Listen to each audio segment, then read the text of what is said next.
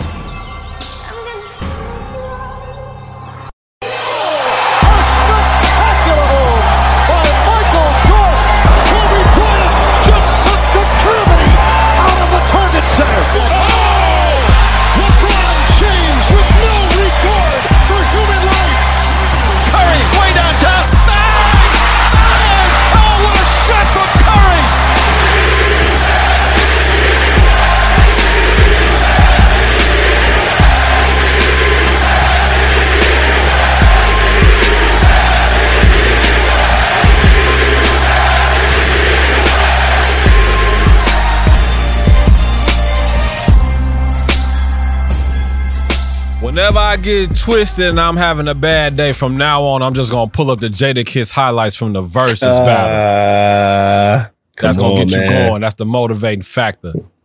Come on, man. I'm outside. Whenever you hear that MVP chant, you already know what's the deal. It's the most valuable podcast in the world. Yes, sir. The Hitman Podcast. What's good? What's the word? Chris checking in. My partner Mo. What's the word, bro? How you feeling? Bro, I was about to come on here and tell you that I'm feeling like Jadakiss after a Versus battle, bro. Feeling healthy, feeling strong. You know what I'm saying? Feeling like I can't be beat. I can't be touched. Hey, man. Nah, man. I'm feeling good, though. I'm feeling amazing, Joe. How you feeling? Man, I'm cool, bro. It's been a bunch of ups and downs. Like, that was an incredible night. We're going to get off into it, but yeah, had a real long weekend. Shout out to our brother Phil. Went to his 90s birthday party. That shit was lit. What up, boy? I got heckled by the police early. I was on my way to pick up some. I got something new, you know what I'm saying? Something regular, you know what I'm saying? You feel me? I got another one. Dog. Slight flex. I got another one, dog. Yo, on the topic of PS5s, while you just, humbly flexed your PS5, I saw a report that PlayStation, they released a statement saying it has sold like 10 million consoles in the US. Right? Yeah. So how do you have to feel knowing that, 10 million consoles were sold in the US and you one of these cats still trying to get one? Because I see people still trying to get one. And I'm not going to put your business out there, but it sounds like you just keep coming up and you keep getting lucky days.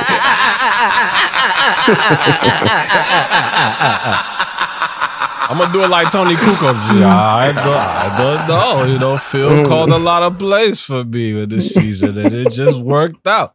I don't know, man. I just be getting lucky, bro. I ain't never really won much in my life. I ain't win raffles and contests and stuff like that when I was younger. So I don't know what I'm gonna do. I don't know what I'm gonna do with this one. Like, I think this is the fifth one. Fourth, fifth one. I think we might do a giveaway. I don't know. No, I thought you only had like 3. This boy said 5. Oh man, yeah, we might have to do something with that for sure. I mean, I don't know, dog. I don't own a PS5, bro. I don't own this PS5, and it's by choice. It's by choice. You anti? Like, nah, I was just like, I was getting to this point where I'm like, man, I'm not playing video games no more. I'm done with that. But I just had a revelation, like, probably like in the last 2 weeks. Like, damn, I definitely miss turning on the game. And I got consoles here, but I'm like, I'm old, man. I need a new one now. So, I might be talking to you on the side after we get done about, possibly, putting that PS5 up for auction. Take care of the shipping. We'll figure it out. You know what I'm saying? All right. You a stand-up guy. But otherwise, man, I've been cool. It's just a bunch of up and downs. You know what I'm saying? Like, okay. It was a real good weekend, and I had a crazy ass morning. Bunch of running around and stuff to do. You said you got hassled by the police. Let's stop that. What? I mean, look at me. You know what I'm saying? Long hair, beard, you feel me? Successful, you feel me? Handsome, all that. Man. You dig what I'm saying? You know how I go. Okay. You know how I go. So, okay. All right, say less. Whatever. But I made it alive to the podcast. That's the most important thing. There you go, man. We here now. And then that's all that matters. A couple of things happened, bro. Like, I know you was looking at the notes when I sent you. You was like, Bob the Bicycle, man. Who the fuck is that? Yeah, man. What's that, bro? So I didn't even ask. So Bobby the Bike Man, like when I was a shorty, like he's like the dude in the neighborhood, like he fixed everybody's bikes. You feel what I'm saying? Right. Like if your chain slip or like you got a busted tire or whatever, like you take it to Bob the Bike Man, and he all right, give me a couple of days, I'll fix it. He ain't never charged nothing, ain't want nothing. He just liked bikes, like that was his thing. I don't know if he was like a Tour de France athlete when he was younger or whatever. Don't nobody really know his history. Long story short, I ain't seen him in Hellas, but I was running the other day working out, and I seen him. He in a walker now. I'm like, damn, Bob the Bike Man in a walker, bro. Like that's crazy. So it was just one of them things where like life started to move a little fast, and it kind of pissed me off a little bit because I was like, damn, like he too good of a dude. He too good of a good Samaritan to be in a walker. Like, damn, he down there 1 foot in the grave. You feel me? Hey, unfortunately, but he's still living. He's still living, but unfortunately, that's how life goes, man. Life goes on, and you get older, and everybody got their time, and we gonna all grow old. We gonna be in walker. God willing, I'll be in a walker. God willing, I'll be in a walker. God willing, I'll be alive at his age. Still, what I'm saying, enjoying life and living life to the best that I can. But no, like I seem like every neighborhood got the bike dude. We had a dude named, shout out to Paul. I don't know where Paul at now, but Paul was a dude. He lived right down the street from me. Paul used to get us right, broken inner tubes, putting mags on our tires, doing all that stuff. Your pegs break off because you used to always get somebody a ride. Your pegs break off. He got the perfect tool to fix it. So man. He used to be like, give me 20 minutes, come back. You know what I'm saying? He'll get us right, tighten up our brakes, all that stuff. Hey, bike life was a real thing before we had whips. Like, man, I mean, I don't know. We might not have no younger viewers, but bikes was the way to get around. That's the only way we got around. We used to go outside. Back when kids used to go outside and ride bikes. And you only knew where everybody was at because everybody's bike was in the front yard. That's when you knew the house that everybody was at. So, good times, man. Shout out to Bob. Shout out to Paul, man. Taking care of us when we was younger, for sure. We appreciate y'all tapping in with us each and every time we do it. Want y'all to know that we everywhere that podcasts live. Apple Podcasts, Google Podcasts, Spotify, Anchor, all of that. Make sure y'all hit us up in the mailbag. We actually got a mailbag we're going to get into today. Ooh, yes, sir. Y'all can check us out. Y'all know where we at, the Hitmen Podcast at gmail.com. Always hit us up on the socials at the Hitmen Podcast, at Labeled and Known, at Mo_Sal1. To this day. Before we get off into the show, man, let me ask you something. What up? So, I was talking to my shorty about this, like the concept of being a nosy shopper, because I was... I'm trying to get back to working out for real. Like, for real. Okay. Not just BS about it. But I was in the store, trying to get situated with the smoothies and the food and all of that. And I noticed, like, I'm a nosy shopper and people around me are nosy shoppers. So, like, I'm guilty of, like, I ain't gonna lie. Like, if I go down the aisle, if I go past the aisle and I see some gray leggings, like, it don't matter. It don't matter what's down that aisle. You feel me? If it's gray leggings, I'm going to create a reason. I'm going to invent a reason to go back down the aisle. Because gray leggings is gray leggings. Not black leggings, not navy blue leggings. Gray leggings always do it. You talking about like leggings on like just hanging on the rack? What you talking about? Yes, bro. I'm confused. What you talking about, bro? Women in black women in gray leggings. We're color blocking on this episode.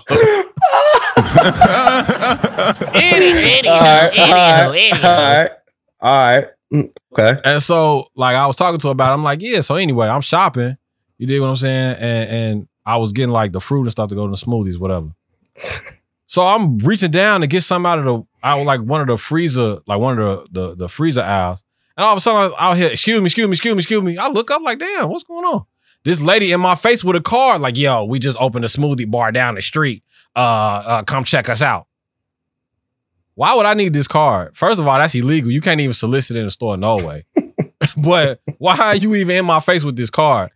But it's because she was looking at my cart, seeing what I had in my cart, right? Then I went down another aisle and I was getting something. I think I was getting ginger or something. And someone was like, ooh, somebody eats healthy. And it was this chick and she had on gray leggings. So I looked and I was like, all right, but why she in my cart though?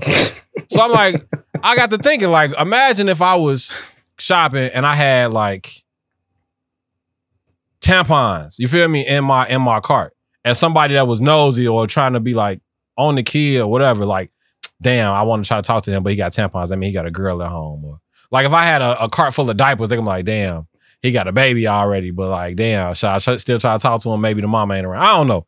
In any case, I was gonna ask you, like, have you ever felt like it was a nosy shopper on you? You feel what I'm saying? Like, perfect example. When we was in Vegas, right? We went to Vegas for 4th of July weekend, and we was going to get some liquor.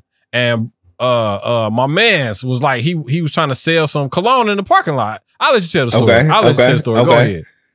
But he was a nosy shopper, in my opinion. Yeah. Well, you know what? Let me tell you. There's some things where you kind of like, all right, I didn't know the conversation was going here first and foremost, but this is interesting. The gray leggings thing, I never, like, this is a thing that I've never even, nope, I promise you, I ain't never even thought about this till now. And I'm thinking like, have I done that before? I don't think so. But let's talk about nosy shoppers, right?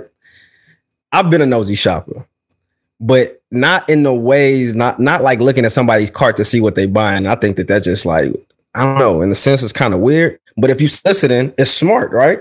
Yeah, I think the lady is smart. If she's trying to get a customer to buy like these smoothies and she see your cart and you got all these fresh fruits and all of this stuff in there, then it's smart for her to come. Now, it's illegal, but it's smart, right? It's smart. All right, cool. I'm with that. But I'm more nosy because I'm just trying to stay safe. Like, I'm going to be honest, like, you can't trust nobody. So when I'm shopping, I'm really normally looking through the aisles, like, and I like to shop with my headphones in. I like to play my music because I don't. Sometimes I'll just leave my headphones in, actually, just so nobody will bother me and come up to me and talk to me. You should try that one time. I did. I had my headphones in. And it didn't phase them one bit. She tapped me all. Excuse me. God damn. Well, that's unfortunate, but it normally works for me. But honestly, I'm always looking to make sure that I'm on my P's and Q's because I can't trust the shopper to the left, to the right, behind me, in front of me. I just can't trust them. So normally I'm looking for that. And like, I like to people watch. So outside of going grocery shopping, I like to people watch. I'll go out and people watch because I think individuals are just funny. People do funny stuff, like not to rag on them or anything. People just are just funny to me. So I'm always watching for just to see some funny stuff. And I'm not a type of person to pull out their phone, like record, but I see so much recordable shit when I'm out. I'm like, yo, so yeah, I'm nosy in that regard, man. Cause I'm like, yo, I see so many world star moments. I see so many viral moments that could go viral if I pull out my phone right now. But that's normally why I'm being nosy, not to see what's in somebody's cart because I ain't paying for it. So it's hard to not though. So like, I seen this dude. I was in the grocery store like 2 weeks ago, and he in the grocery store screaming in the phone, arguing with somebody. Well, fuck you too, then. And he got teddy bears and eggs and like Pampers in his cart. So I'm like, oh, he's a gangster. He arguing with a side piece. He's a gangster in the flower aisle. You feel what I'm saying? On the phone with his girl. She probably don't even know where he at right now. She probably don't even know what he's shopping for. He probably was gonna buy her. Most people go shopping to get on the phone. They actually talk like that. People can't be themselves, like, or talk in the house. Like, I know some people that just, some people get in the car, take a car drive, and that's when they get on the phone. And some people probably use, shopping as a form of therapy. And they go out and they get whatever feelings they got to get off on the phone in the store, and they don't care who see it. And hey, shit, it is what it is. Live your life, player.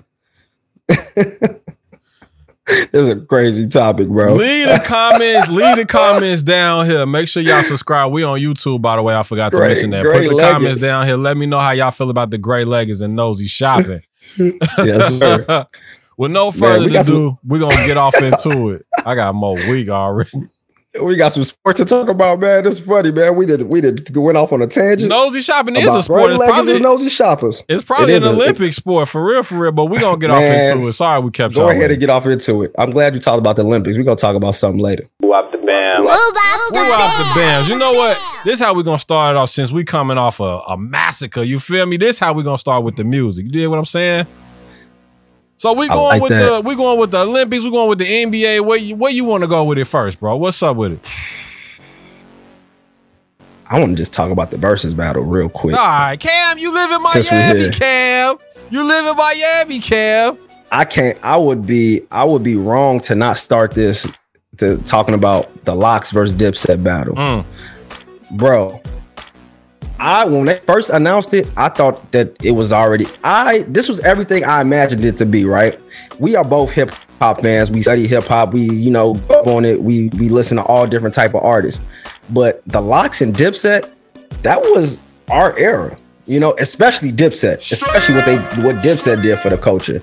So for us to see that battle and for us to see that like was to me like 1990s, like the middle in Brooklyn or Harlem, like two MCs going at it, but it just happened to be two groups. Right. We never been there, but if I had to imagine it, that's what it looked like on that versus, right? And so shout out to Dipset, shout out to the Lox. It was a very entertaining versus. But man, shout out to Jadakiss, man. He was the MVP. He put up 90 points, 35 rebounds, 87 assists, went 100% from the free throw line. I mean, man, he did his thing, man. And so many viral moments, so many timeless moments in that battle. I'm going to choose not to remember Dipset in that manner, because if that was your first time ever being introduced to Dipset, based on that battle, you might think that them boys ain't shit. But don't do that. Dipset had records. Dipset is one of the top hip hop groups of all time, and they need to be respected as such. But that versus night was Jada's night. In the Lox, they just showed them. It was a masterclass. So I listened to Joe Budden and them, and they basically broke the whole thing down. The Lox is killers. I forgot. I didn't pick Dipset, but like he said, bro, they trained assassins. They was not. And then when it comes to the Battle of New York, why all of a sudden the first time people get to go outside, why does versus all of a sudden take URL's job? Like, do we really need that scene anymore? Because they pretty much did the battle rap better than the battle rap, the top of the battle rap industry. That looked like a high stakes URL battle for real. The stage setup, the crowd setup, everything that looked like a straight up. You are right about that, but it's only certain names that's gonna bring that out. That's gonna bring that type of love, that type of energy out. The Lox and Dipset is bringing that type of energy. You see Mello in the building, Fab in the building, Fat Joe. Hey, Fat Joe recap of this battle. If you have not seen it, go to his IG. His recap of this battle is everything. He puts you right there. If you close your eyes and listen to Fat Joe talk about this battle, you will be right in Madison Square Garden at the Lox Dipset battle. So it's amazing, man. I just want to recap on that real quick because I thought it was. Did you see one of the best things I've seen in hip hop? Did you recap the chicks though that got caught in the bathroom that was coming out of the Star? You didn't see that? I don't know what you're talking about. You don't know what I'm talking about. Oh my God, Bobby, you didn't see it? Explain it. Oh my God. So it was a clip. Shout out to What's the Word TV, Cody Mack, what up? Corley, what up? Everybody was in the bathroom at the Garden, like in the men's bathroom. Like, it was a New York situation. Shooting dice, niggas in there blowing it down, you know what I'm saying? Whatever. And then all of a sudden you see these two like bad females, like these joints, just walk out of a bathroom stall and like try to like hurry up and get back to the arena. So they like, oh, we on that? That's what y'all on in here? And the whole bathroom went crazy. Look at how that sounds. The whole bathroom. But only in New York, man. You know what they was in there doing? Why y'all in? That ain't my business. That ain't my business. That ain't my business. Shout out to New York.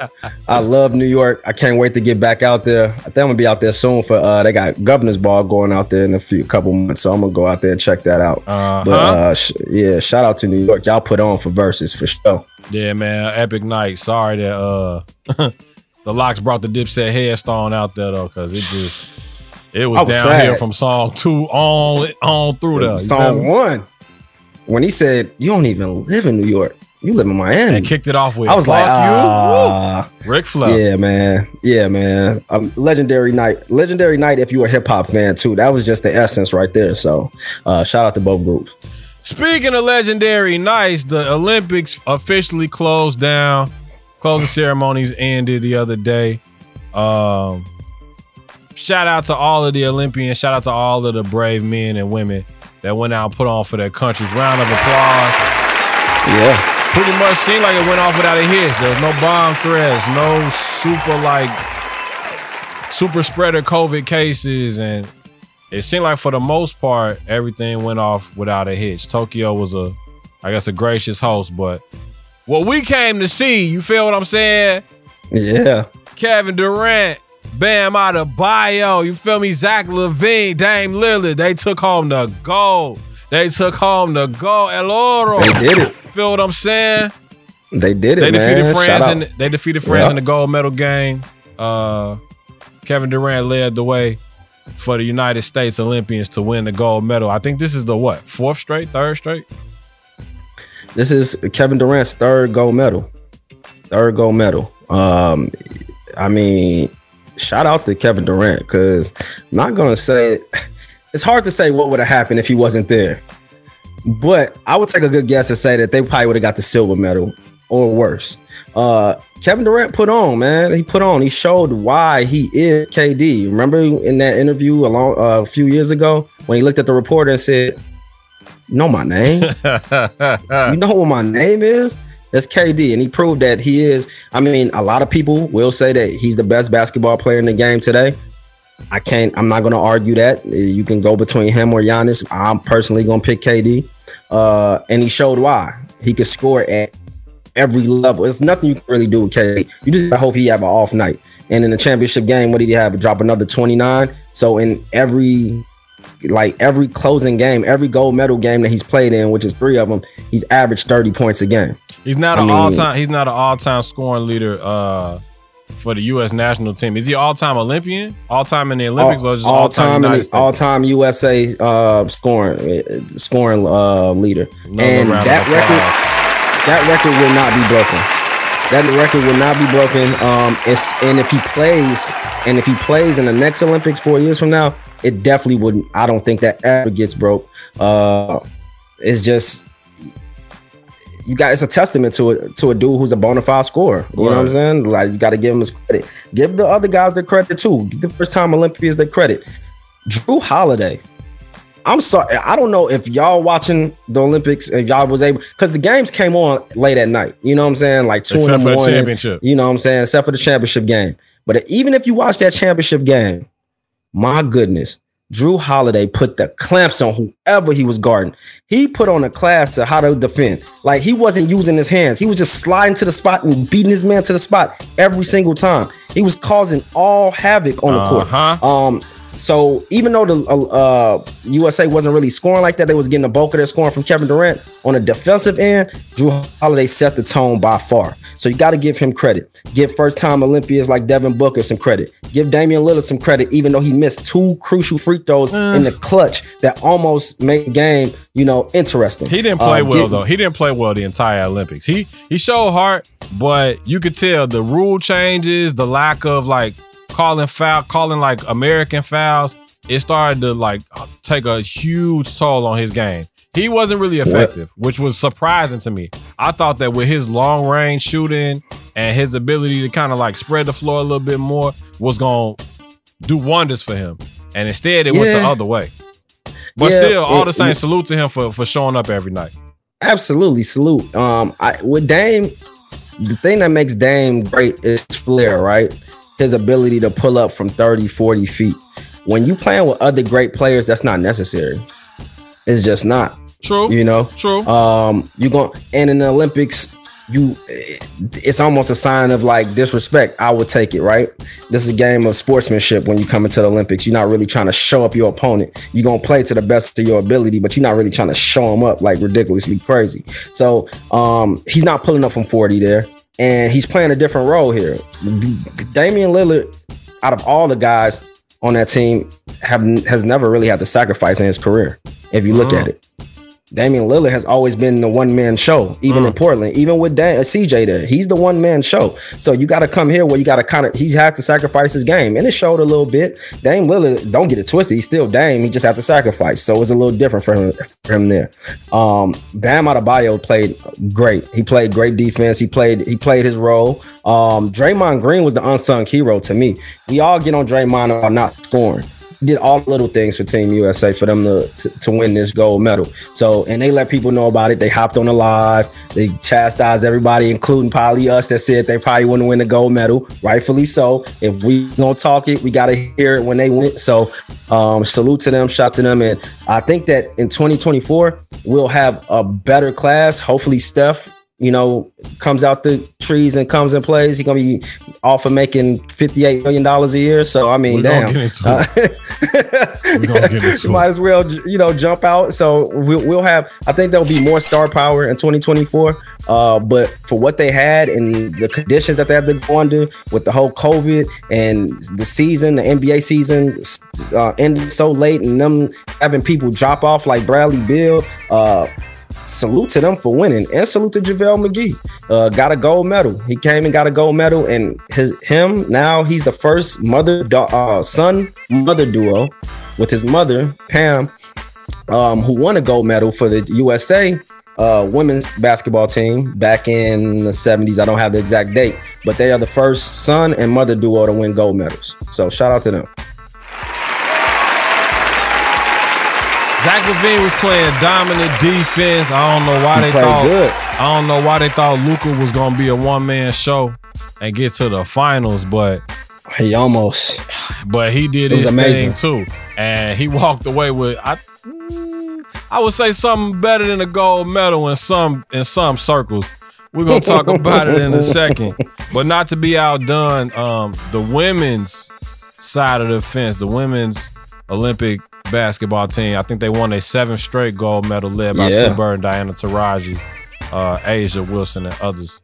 So salute to Legends. USA basketball all the way around, going Legends. Out to Tokyo, taking care of business.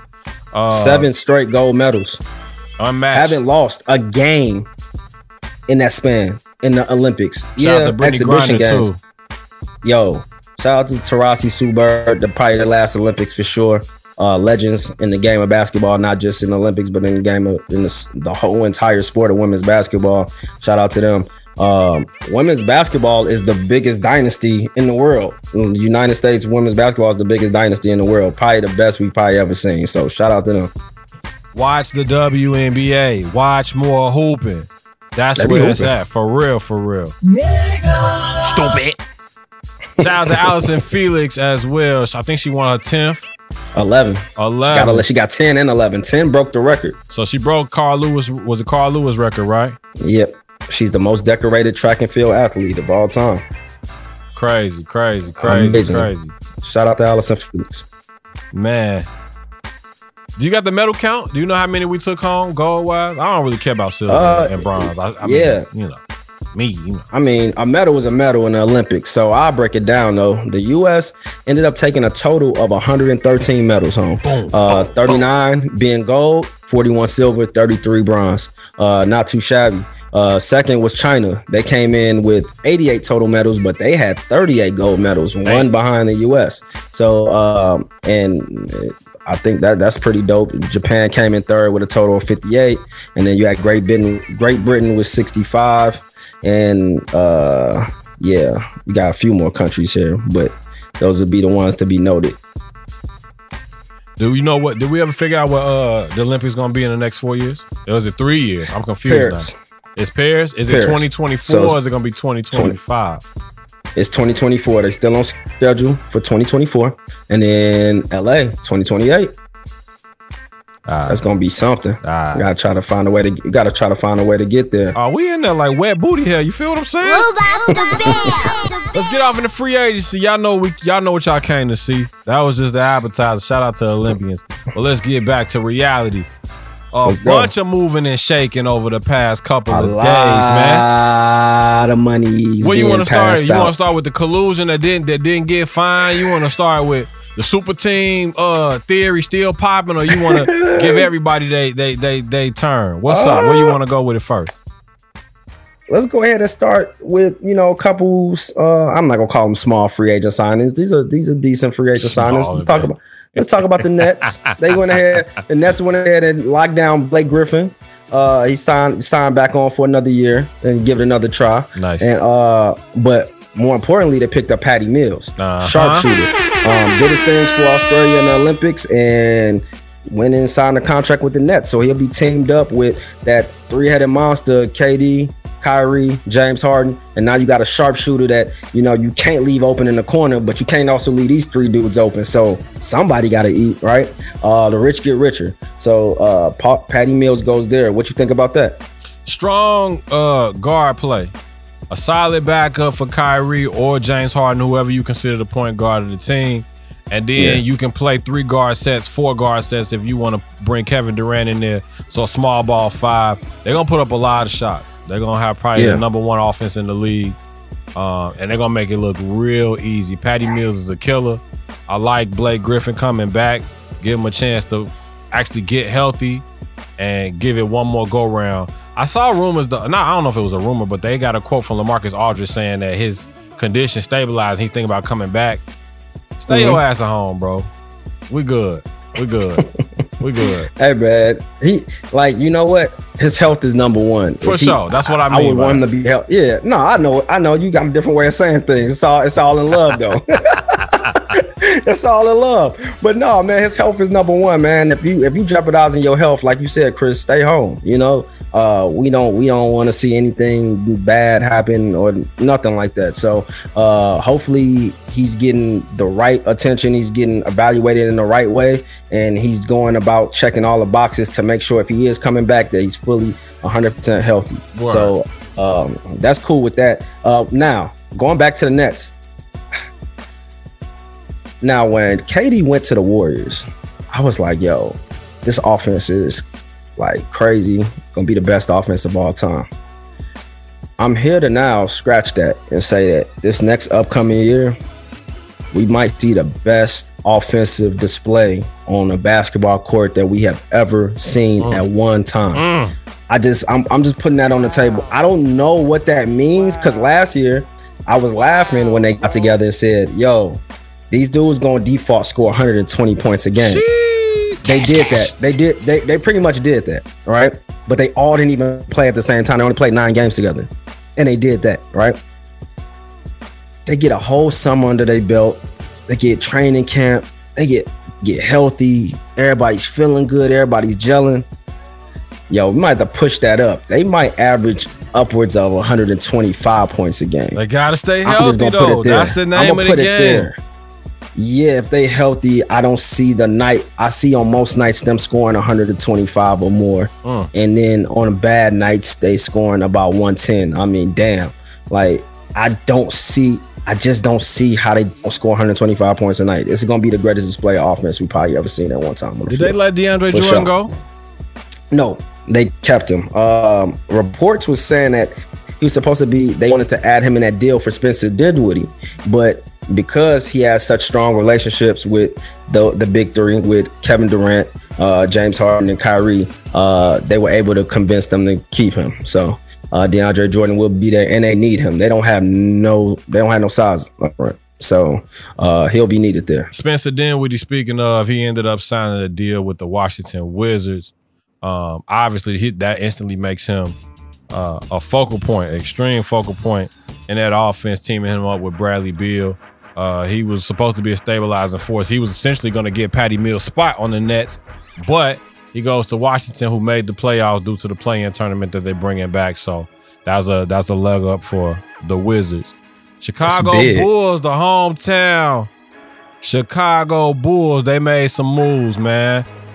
starting off, they went ahead and got Lonzo, picked him up for $85 million. They also turned around and got DeMar DeRozan along with Alex Caruso to round out the guard play, and they added Ayo in the draft. So, bunch of guards. A tremendous shot in the arm in terms of trying to get them some talent to make them in the hunt for a playoff spot. You know how I feel about DeMar DeRozan, but I want to get your thoughts on the pickups before I get my 2 cents. I love the pickups. I love what the Bulls are doing. First, before I even get into the pickups, it feels damn good to have a front office who is competent, who knows what they want to do, a vision, and they're making competent moves. I'm looking at the moves like, this makes sense. Yes, this makes sense. Every move they're making, this makes sense. So shout out to the general manager of the Bulls, Mark Eversley. And then you definitely got to shout out our tours. And I don't want to mess up his last name, but Carney Zofas. Yeah. So shout out to them. They're doing a great job. They're retooling this team. They're making sure that, like we were always for the last, I want to say 10 years, the Bulls have been in this rebuilding process, holding on to players too long, then getting rid of players and saying we rebuilding again, then picking up Jimmy Butler and D Wade, and then saying we're trying to go for it, but at the same time rebuild. Then let's let all of them go. And so for us to be in that process of rebuilding, it seems like now we're out of that rebuilding phase, and now the next step is, all right, playoffs. This team is a playoff team. So let's get into the roster. Lonzo Ball, coming off one of his best seasons shooting the basketball. And it's only getting better. He's only going to get better. He retooled that jump shot, that motion now should seem like muscle memory to him now. So that jump shot is only going to get better. He comes into a situation in Chicago, which to me is a situation for him to flourish, to really get people involved, get Zach LaVine involved, get the rookies involved. I just really like that pickup for them, first and foremost. I know you think that there's too many guards, so let's get to that, right? You pick up DeMar DeRozan. So now you got DeMar DeRozan, you got Zach LaVine, and you got Lonzo Ball, right? You also have Kobe White. And then they did pick up, who else were the other? Was that the other guards? Alex Caruso, Kobe White. Oh, Alex Caruso. Okay, so you have that group of guards, right? Right. And I know you immediately text me like, yo, this is too many guards. What are they doing? And I've seen some other people express the same sentiments. Yo, this makes the Bulls versatile. I don't know where y'all getting this too many guards thing. It is a guard game. It makes them versatile. DeMar DeRozan can play a little bit of point guard. He did it in San Antonio last year. He can play shoot guard. DeMar DeRozan can even play small forward. He does not have to play the two guard. Zach LaVine, he can play point guard. He was playing point guard last year for a little bit. Then he played shooting guard. So he can be versatile.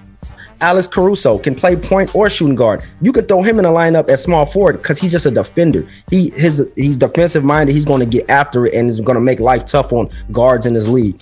You got Kobe White. He's going to be your point guard because of his height, but he can shoot the ball too. There's a lot of versatility. There's a lot of different lineups you could throw out there. It's exciting to me. It's exciting for me to see because we're not really our big men. Yeah, we have Vucevic. Go ahead. This is where I always mess up the name, but Vucevic. We got Vucevic, right? But then outside of Vucevic, we're not really strong with big men. So we can't not have not enough big men and then not enough guards. We got to do something. So I think that allows us to get out and run. This team should be out running on every fast break. They should be an exciting team. Lonzo gonna be out there throwing fruit. I'm excited, bro. I don't know. Don't be stuck too much on, yo, we got too many guards. I think that this makes the team on paper right now. If I was in Chicago, if I was living there, I would be looking up season ticket packages. I would be going to as many games as possible because it's going to be exciting. Yeah, bro. Are you serious? Yeah. Yo, him and Zach LaVine do the same stuff. Like Zach LaVine is a much more athletic version of DeMar DeRozan. When DeMar DeRozan was hyper athletic, like Obviously, his mid-range game is there, but I don't like DeMar DeRozan, bro. He's soft, bro. He don't got no heart, bro. He was in, huh? Why you think that, bro? He was in press conference saying we can't beat LeBron. We just can't beat LeBron. You never say that as a competitor. Because they couldn't. They but tried. You never, they even tried if that's the case, even if that's the case, let me calm down. Even if that's the case, you never admit that to the press, to the public. That's something that should fuel you, should drive you. Like, I want to beat this motherfucker. Like, he keep whooping us, sweeping us. I'm tired of it. You would never say that to the press. Not only that, bro, but he's gonna be the number 3, maybe number 4 option in the offense when he comes to Chicago. He's never been the number 3 or number 4 offense on any team. He was supposed to have been the best player in Toronto, and then that wasn't the case. Kyle Lowry was the best player, and then Kawhi Leonard came in and took over his spot. Then he was supposed to be the best, if not the second best player on the Spurs, and that wasn't the case because he was the best player on the Spurs. He was the best player on the Spurs. LaMarcus Aldridge was the one that got the All-Star nod. So ipso facto, DeMar DeRozan was the second best player at best. He was never the best player for the Spurs. And then word around the campfire was he was on the phone with LeBron and them up until, you feel me? We talked about it last week. Up until they was like, Westbrook single? Are we on? Or Westbrook a free agent? Are we on? Or we get the trade? Are we on? And they just stopped returning his phone calls. So that lets you know, like, even though I like the progression, like the forward movement for the Bulls, like DeMar DeRozan, dog, like, yeah, gave him $80 million though. $80 million. Let me tell you this, Chris. $80 million in this market, where you saw Duncan Robinson get $90 million, where you seeing people like every day, like specialists just jumping up with $120 million contracts. $80 million is very fair. And also, more important, why get the front office to say, y'all are smart. This is smart moves. An $80 million contract now is a movable contract in any scenario. It depends on the player, though. I'm not paying DeMar DeRozan $20 million across the board in the league. I think that you got DeMar DeRozan. I think that you are really, I don't know. I think you're stuck kind of on his reputation of not being able to get it done in the East and not really looking at the totality of DeMar DeRozan and his game. And not being healthy and not producing more than 20. He putting up Joe Johnson numbers. He's been fairly healthy throughout his whole career. I would say this about DeMar DeRozan. One, him and Zach LaVine aren't the same player. Athletically, you can compare them, but when you look at the game, two different. Zach LaVine takes 1,000 more threes than DeMar DeRozan. DeMar DeRozan is the mid-range monster. DeMar DeRozan attacks the basket more than Zach LaVine. And one thing that people have not seen, maybe because they don't watch San Antonio, because San Antonio doesn't get on TV a lot. DeMar DeRozan last year had a career high in assists. He was turned into a playmaker in San Antonio, a real bona fide playmaker.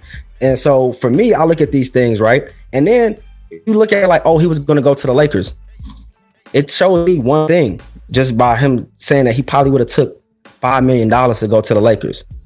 He's past that. He wants to win now. So if he wants to really win, he wants to contribute to a winner. Lakers, but he took 20 from the Bulls. Like what? Because money talks. Because money talks, and it's a great situation. Take 5 from the Bulls. Not when you got 20 to give me. No, hell no. So like money talks, but at the same time, DeMar DeRozan is a different place in his career now, where he's focused. He just focused on being a winner. He's not focused on really being a star, being an all-star. He wants to win. And I think that's going to be great for Zach LaVine to see, because Zach LaVine is in this place where now he's an all-star. He just got a gold medal. He's going to be smelling himself a little bit, which is a good thing, because we need that. I don't know if that is a good thing. So on the one hand, we need that. On the one hand, you're right, because a lot of times we will see players that tap into going and playing for the Olympics or playing in FIBA, they elevate their game. One player that comes to mind for me is Andre Iguodala. When he started playing on those FIBA teams, his defense, I mean, he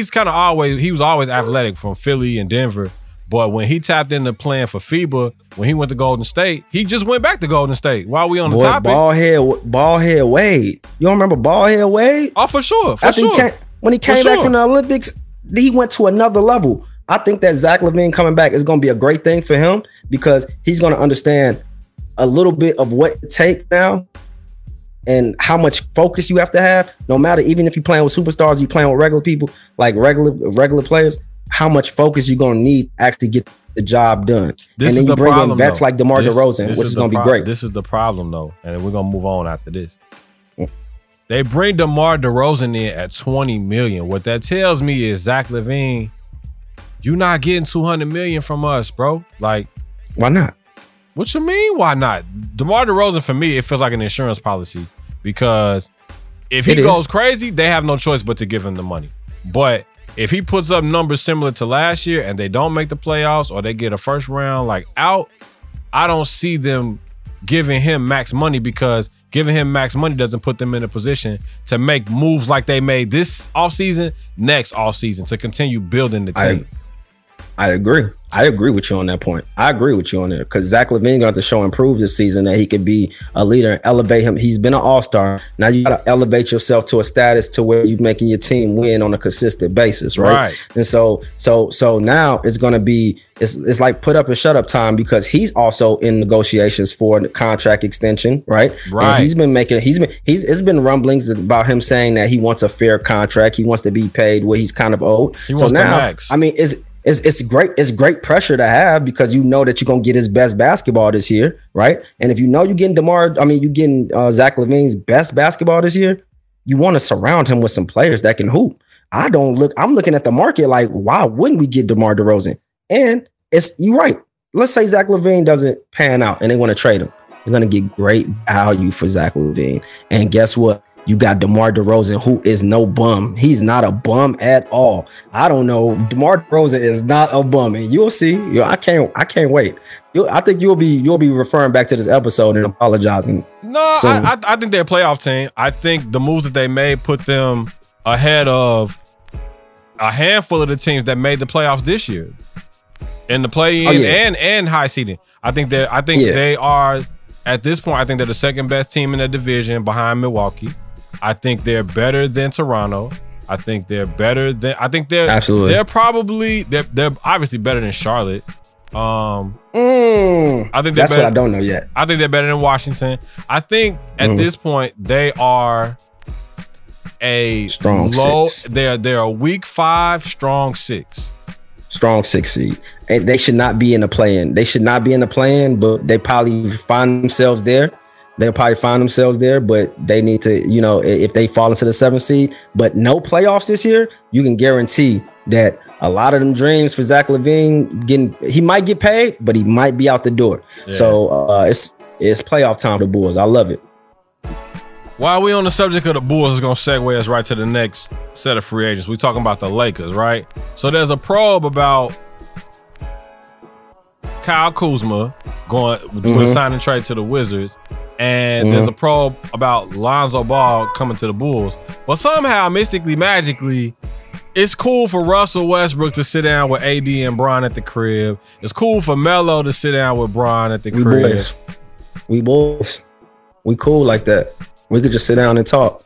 If basketball end up coming up, I mean, putting the egos to the side comes up in point of conversation. That's just a talking point.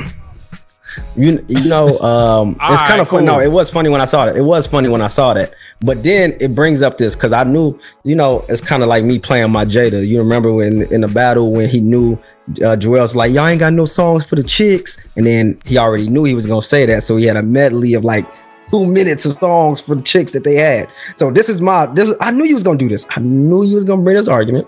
The Lakers picked up Melo. They picked up Dwight Howard, Malik Monk, Kendrick Nunn. Go ahead. I got a question for you after this. Ken Bazemore. There's somebody else they copped too, right? Or is that everybody? I mean, that's about it. That sounds about right. Okay. That sounds about right. That sounds like the people that's gonna play. Okay. Wayne Ellington too. Yeah, that's what I was thinking about. Right. Yeah. So I want to ask you a question. What up? We may have talked about this before, but I just want to ask you. We're on video now. So, we got somewhere to go watch this again. We live? Are we live? Is it? All right, so I'm not gonna cuss. Why is it that basketball, NBA preferably, is the only sport where we talk about and shame athletes or shame teams for being quote unquote a super team? I have never heard this term applied in baseball. I've never heard it. And I'll have examples of if I was to apply it in baseball. Remember when the Yankees, which is one of my favorite teams, by the way, had A-Rod, Girardi, Jeter, Mariano Rivera. I mean, I could keep going. They were all on the same team. We never called them a super team. Called them a dynasty because they won, right? You got football. You can name the Dallas Cowboys, Michael Irvin, Troy Aikman, Emmitt Smith. Look at that defense with Charles Hammond, Deion Sanders. These are never drafted. Called them a super team. They were drafted. No. Deion Sanders came over from. Come on now. But he was old. But he was old by then. See, but hold on. I'm making my point. In baseball, there's no salary cap, so there's no way to regulate that. But we never called him a super team. We call players, we call teams in the NBA, and I'm talking about all of it. We never started the super team talk until LeBron started winning with good players, by the way, which is not a thing that just happened. But why do we do that? Like, why do we do that? I just want to know your perspective on why we only apply super teams to NBA teams or basketball and not to any other sport. I think it has a lot to do with the numbers. Basketball is 5 at a time on a team on the floor. When you're talking about baseball, it's 9 on the in the infield and in the outfield. 11 for football. So it's like the numbers are spread. Like you can kind of create that argument can kind of weave in and out between offense and defense, whether it's football or baseball. But with basketball, the numbers are smaller. The money is much bigger when it comes to like the scale. So yeah, like I forgot what I was listening to, but it was a podcast where they were like, how would you feel about the salary cap being such that it only allowed the NBA to have 1 max contract instead of 2 or 3?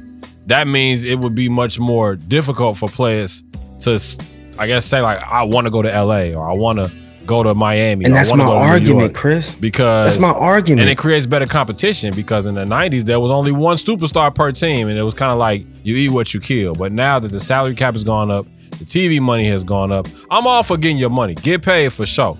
But the thing is, like, how many people can live in LA, dog? Everybody can't play for the Lakers. Everybody can't play for the Clippers. You feel me? Yeah, but look at it this way. So I'm glad you're making these points because in all these other sports, of course, football doesn't make as much as these other sports, right? Right. But these players still find a way to team up and be on the same team. I mean, look at the Bucks now. Look at the Bucks, bro. Look at the Bucks. A lot of them signed 1-year contracts, though. Right? I know. And y'all calling the Lakers a super team, and other than AD and LeBron, and they just traded for Westbrook, all them guys on 1-year contract. But yet we're calling them super team. I understand. We call Brooklyn a super team. We call Brooklyn a super team. We call the Warriors a super team. We call the Heat a super team. Nobody in the 80s called Kareem, Magic, Worthy, Byron Scott, Michael Cooper. Nobody called them a super team. Nobody called Bird. Nobody called Bird. Mikal Parrish. Drafted players though. It doesn't matter. But if they like, are we saying that super teams? Are we saying that super teams is based on how much money you're making or your skill level? Because if the NBA is the highest level of skill of basketball players, highest level of skill, and I know there's levels in between this high level. I know there's levels. Wouldn't it create better competition because teams are trying to make sure they have the best team possible to go against these teams? Like, in my opinion. So when you call it a super team, I'm understanding why we call it super teams, but to me, it's unfair. I'm gonna say this. To me, the term super team, because it seems like we're diminishing. The Lakers are dealing with an unfair situation. Comment below. Y'all heard this nigga just say that. The Lakers are being dealt unfair. So the super team are old. Are they a super team or are they old? Tell me which one. That's where we want to go to. That's where I was going next. So my thing is, I'm not calling them a super team. I'm actually calling them old. I think that Melo's gonna be 38, right? Mm-hmm. 37 right now. LeBron's gonna be 37 in December. So like before the All-Star break. Russ is 32, but he plays differently than a 32-year-old NBA player that's pacing the game. He plays 1,000%. He plays like he's 28. Yeah, he plays in fifth gear all the time. So I think LeBron's coming up on 16,000 minutes this year. So that's a lot of tread on the tires. Russell Westbrook probably got a little bit of tread on his tires based on how he plays. I don't wish injury on nobody, but like the West is a different beast. He played most of his time in the West. Going back to the West Coast it's still gonna be competitive. And then Anthony Davis, like I ain't gonna call him what Charles Barkley called him, but you gotta call a spade a spade. Like, bro, you half the season you in, half the season you out. So it's like, what's up? I like the signings. I think the signings make them very formidable when it comes to the offensive side of things, but they ain't signed no fourth. The same thing as the Bulls. They ain't signed no front court. They ain't signed no rim protection other than Dwight Howard. And Dwight Howard kind of like, he been doing great, but he gonna be what, 36, 37 too? Yeah, I hear what you're saying. I'm gonna make your argument stronger, by the way. And the Nuggets is here. The Mavericks is here. You feel what I'm saying? I'm gonna make your argument stronger. Phoenix is here. LeBron has played over 50,000 minutes in the NBA. I said 60. I meant 60,000. Oh, 60. Got you. Okay, I meant to my say fault. 60, not 16. Yeah. Okay. I'll just make your argument a little stronger. But also, you look at it this way, right? In 2015, the Warriors won that championship. Right. They won, right? They beat the Cavs. Other than that championship, other than that one, I cannot remember a team being that young and winning it all. We just go in your previous history. Go in your history. We can go back. Even if we want to talk Michael Jordan, he was winning at 36. They was 35, 36 years old. So my point, the point that I'm trying to make is this. It's not really back then, they didn't take care of the bodies the way that they do now. Right? So nutrition and health and, you know, sports science, whatever they want to call it, it plays a part into this. Maybe spare you a couple of years, right? Off whatever your span is in the NBA.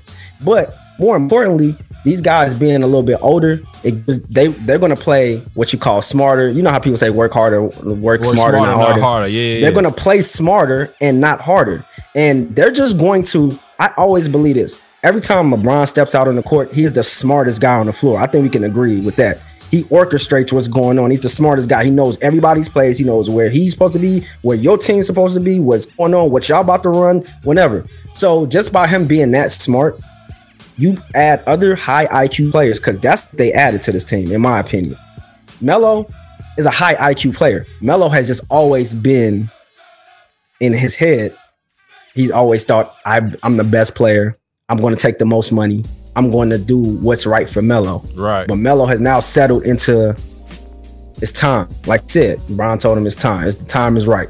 He wants to win now. I think Melo, you had a high IQ player. Dwight Howard, for all intended purposes, he's a goofball. He's a goofball. We all know that. But he's always been a high IQ player. Very smart. Yeah. Very smart player. Especially and this team rolls down their roster. And then you could say that Russell is low IQ. I've said that at times. Like, man, he plays like a chicken with his head cut off sometimes. I don't know what he's looking at, what he's saying. But over the last few years, he's been able to play and dictate the pace of the game, where he knows when to go fast and when to go slow, but he also knows when to get his teammates involved. So when you look at that roster, the roster just shows me that they have a lot of like, they got smarts on that team. So it's going to be interesting to see how they use that. But they are old. So that's why this is just the biggest question. It is the biggest question. It's the biggest question mark with them, man. They're like, they're old. How does it going to look like 20 games into the season? Probably going to look good, right? But what's going to happen when that first injuries happen? They happen.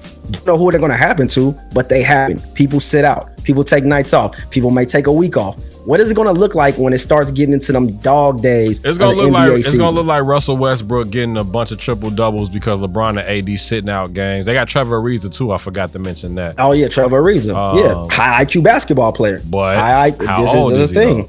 He was on the Lakers the last time before this one, he was on the Lakers' last championship, not the one last year, but the one before that, 10 years ago. 35. But I do like the mix of the youngins. I keep saying it. I think I tweeted it. Do not sleep on Malik Monk. Oh no, I'm not. Is not. I didn't like the fact that Charlotte let him go. They had to kind of mix it up. They got rid of Devontae Graham too. He went to New Orleans, I think. Yeah. Devontae Graham went and signed with New Orleans. So, but that's just because they got something exciting there in Charlotte, and they just have to, get rid of loose ends, and that makes sense. But Malik Monk is a bucket getter. He came to the Lakers because he wanted to learn. So this is a great environment for you to learn and learn how to be a consummate pro. You know what I'm saying? And then you got Kendrick Nunn. He can fill up the bucket. He's young. I just don't call Russell. I can't call Russell Westbrook old. Like, he don't even play old. So, and AD is not old. He may get injuries and walk around the court and be holding his back and his leg like he old, but he ain't old, and he better show it this year. He ain't old. They need some front court players, because when they play Jokic and then they play Aiden on back-to-back nights, it ain't gonna be for the faint of heart. I'm with you. Kyle Lowry, PJ Tucker, Victor Oladipo, they all head down to South Beach, hook up with Bam and Jimmy for the Heat. Dogs, man. Did you see PJ? Did you see PJ championship speech at the parade? Yeah, man. It was a great speech. It was one of those, like, I'm not about to be politically correct here. Like, we just dogs, bro. Like, what else do you want me to say? But he dipped. We dogs. Oh, yeah. Cause PJ Tucker. Yeah. Now, now we talk about of course he dipped. If PJ Tucker is 36 years old. All right. Damn, PJ for Tucker real? 36. Yes, that's what I'm saying. You gotta take the age to sports science. I didn't know that. You might not even look at that. PJ Tucker is 36 years old. He played at Texas with KD and DJ Augustine. He's 36 years old. So he's a super senior with the. All right. Yo, PJ Tucker. PJ Tucker is 36, right? But you gotta look at it like this. No, he didn't play with KD. Sorry, he didn't play with them. I thought he was. No. He's just a Texas alum. He didn't play with them. He was with TJ Ford. I think he was with TJ Ford in them. Damn, for real? And I want to say so. I may be wrong. I gotta go back and look and try to point him out. Yeah. Damn. Yeah, PJ Tucker. So he's been overseas. His journey is long, but he's 36, and that's what I'm getting at. I'm 36. He's 36 years old. I'm 36. And he could come back to Milwaukee and take a veteran's minimum of $2 million. Or I could go to Miami, go live in Miami. Like, remember when Joakim Noah was like, yo, who goes to Cleveland to travel? Like, who goes to Cleveland on vacation? But Milwaukee's going to be back. So he had a chance to get another ring. You go to Miami and you join that culture in Miami, knowing he doesn't go there, not knowing that Kyle Lowry's going there. He knows Kyle Lowry's going. He's going into Miami culture. He's going into Miami Heat culture where they got Bam. Miami culture. He's going to go there, going to get right. And they offered him 2 years at $7 million. So he going to be on Drink Champs. You feel me? He going to be a Rolling Loud. Yeah, it was a money move. He going to be down there round 2, trading out sneakers, all that, huh? There you go. It was a money move, but at the same time, he didn't go to a bum team. He went to a team that's going to be fighting. He went to a team that's equipped to handle guarding Giannis and making life tough for him if they meet in the playoffs. They brought Oladipo back. I don't understand that, though. Oladipo, man. I think he's expendable. I think that's going to be part of a trade that they make later on down the road. Wild card. He's a wild card. Let me tell you, Miami last year, what was haunting them was that they could not get buckets. They can't get buckets. They're working too hard to score. Yeah. And Victor Oladipo, when he's healthy, you know what he can do? You know that he gets buckets. When he's healthy, he's been unlucky the last couple of years. But if you Miami, why not? You take a chance. You know what I'm saying? You take a chance on Vic. You let him get healthy. He doesn't have to come in and play right away. You let him sit. You let him rehab. Let him get 100%, and then you let him show his value. I think him and Tyler Hero gonna get put in a package for something else. That might happen as well, but I like them holding on to him because that's a wild card if he's healthy. Did you like what Dragic said? Did you see his news interview, his Canadian news interview, where he was like, he wants something better. He wants something. He wants something better than the Raptors. That was just, and he apologized for that. So Goran Dragic came out and said that he didn't really want to play for the Raptors. He wanted something bigger and better. And don't quote me on that, but that's basically what he said. That was his heart speaking. He don't want to be in Toronto. He don't. Yeah, he came back and apologized because he know they won a championship and he doesn't have one.